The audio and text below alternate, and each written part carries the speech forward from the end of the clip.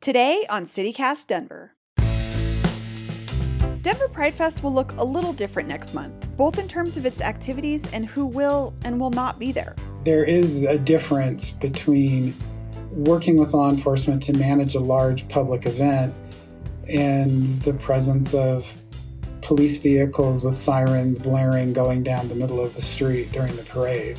The organizers of Pride Fest have asked law enforcement agencies not to participate, and that decision has gotten some pushback. My response to that is that we've received criticism about police participating in Pride for years, for many years. Today is Thursday, May 27th, 2021. I'm Bree Davies, and this is CityCast Denver.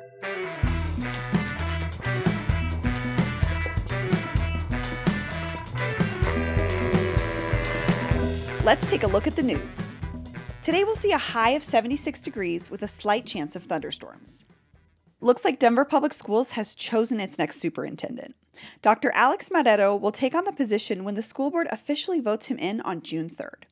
Marrero comes to Denver from the New Rochelle School District in New York, where he served as the first Latinx head of the city's school system. Check out our May 18th episode with education reporter Melanie Asmar to learn more about DPS's superintendent search. The rumors are true. You have a shot at $1 million just for getting vaccinated. Governor Polis announced the Colorado Comeback Cash Vaccine Drive, which will include 5 $1 million drawings on consecutive Fridays starting June 4th. The award money is coming from the CARES Act, which the governor says would have otherwise gone towards advertising and marketing of vaccine outreach. We're going to talk about Pride Fest today and how it's going to look different this year. But first, I want to tell you the story of a young queer person of color, Jessie Hernandez.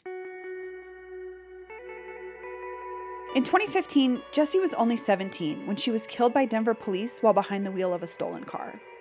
And when Pride Month rolled around that year, young queer people poured into the streets protesting police violence against the LGBTQ community, interrupting the annual parade. We are grabbing the mic for just a few minutes. We are grabbing the mic for just a few minutes. Reflect on and honor the lives that have been taken of Jessie Hernandez. Here's the thing. Jessie was killed half a decade ago.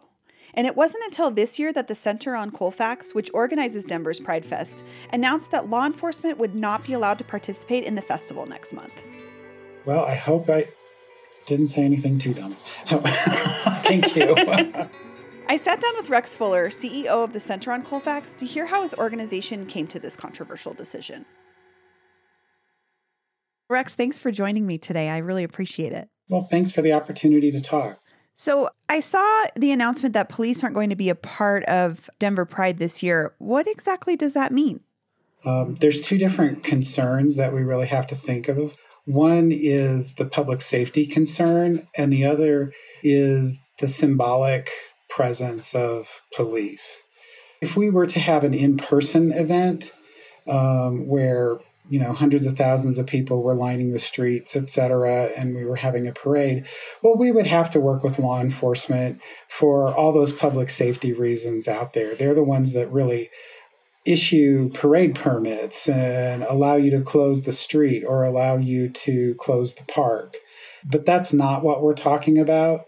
We're talking about asking agencies and law enforcement organizations to not participate as a parade entry or as an exhibitor. There is a difference between working with law enforcement to manage a large public event and the presence of police vehicles with sirens blaring going down the middle of the street during the parade. That's a good point. That's a good way to frame it, too, so people can really visualize the symbolic presence of them as part of the festivities versus an operational need for police whenever you do a large event with hundreds of thousands of people. And to be clear, police can still attend Pride events and things as citizens. That's not what you all are asking. Absolutely. It's always important that we have strong relationships with law enforcement when it comes to managing these big events. And I'm really proud that we do have good relationships with DPD. And what reaction have you gotten from this decision so far? Well, it depends on who you talk to. I would say largely it's been negative. in terms of public opinion. I think that we have not done the best job of managing the messaging. I wish we had done better. We had individual conversations with law enforcement agency representatives, but then in some cases it got out into social media, and a lot of the nuances of this discussion were really lost. There's a lot of confusion about what does it mean. There are many individual officers in different law enforcement organizations around town who have worked for years to be out on the job.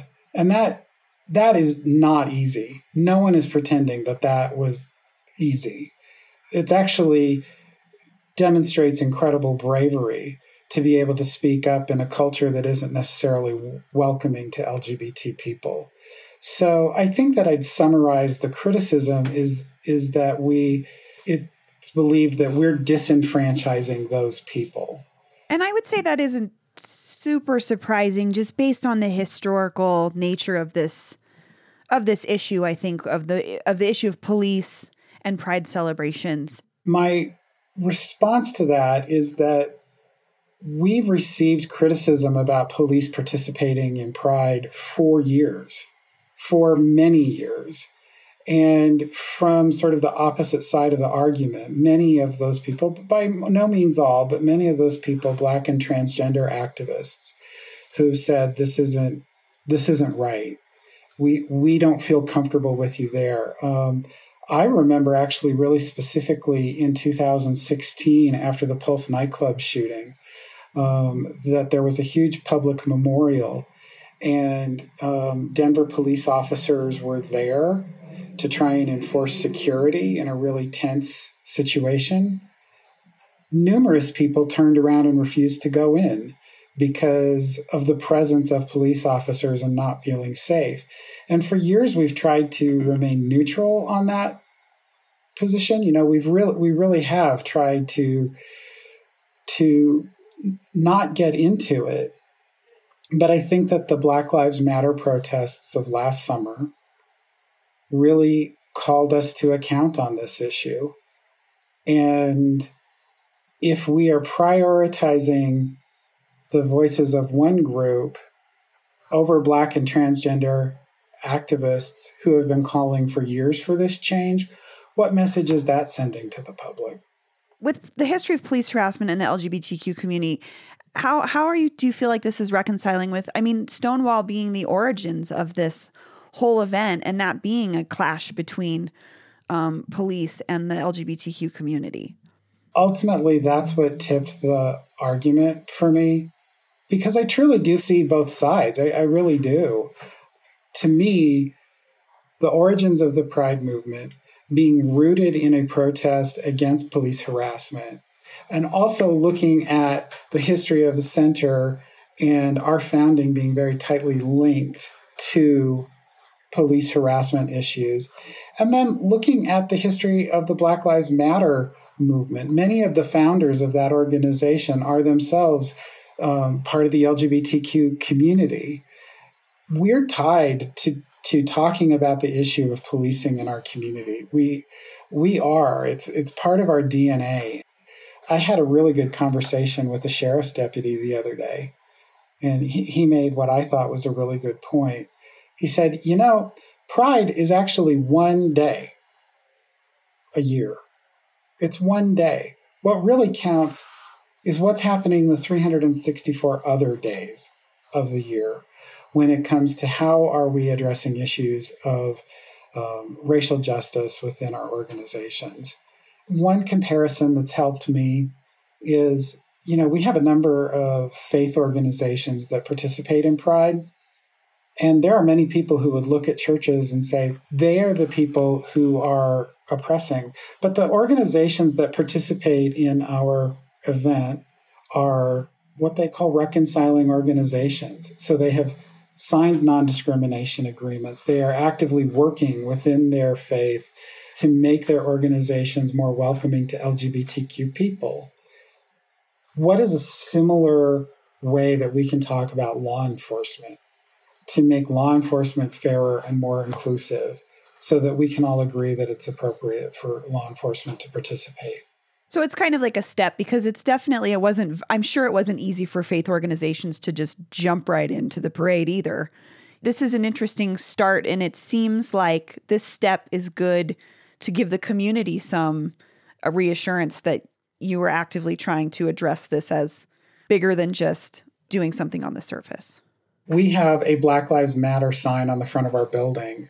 We have a picture of Marsha P. Johnson or Sylvia Rivera, who were two transgender women who were real heroes in the early LGBT civil rights movement. There's a mural of them painted on the side of the building. And it just gives you pause. Are you putting up that sign? Are you putting up that mural just because? Or does that really mean something? Sure. And that touches on something that you wrote in the Colorado Sentinel recently, where you said, while Black Lives Matter and the LGBTQ rights movement are deeply connected, we also have a longstanding and valued relationship with law enforcement. So I'm wondering, how do you balance that need for a good relationship with police while also addressing this systematic history of harassment of individuals, particularly in your own community? Well, I think it's going to be a real challenge. I don't think it's going to be easy. This is part of a larger picture for us at the center, really trying to deal with and to identify systemic racism within our own organization and within our own community. We are planning on launching a year-long project here at the center for our staff to talk about racial justice issues internally. We're also working on racial justice conversations for the community at large. And then we will also be entering into facilitated discussions with members of law enforcement, as well as members of the general community from all sides, to try and come up with solutions and try and come up with what we feel would be the right type of accountability. Thank you so much, Rex. Well, thank you so much for the opportunity to be here.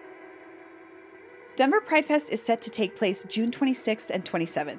And unlike last year, it's going to be a hybrid event. Some events will be in person at various hubs around the city, and others, like the parade, will be online. We'll put a link in our show notes to learn more.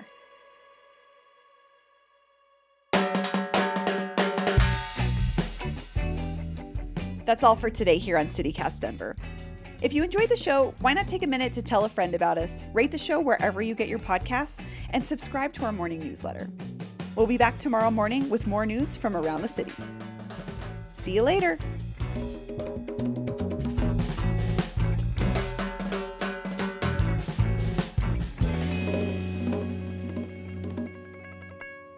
Starting June 4th. That's so much information.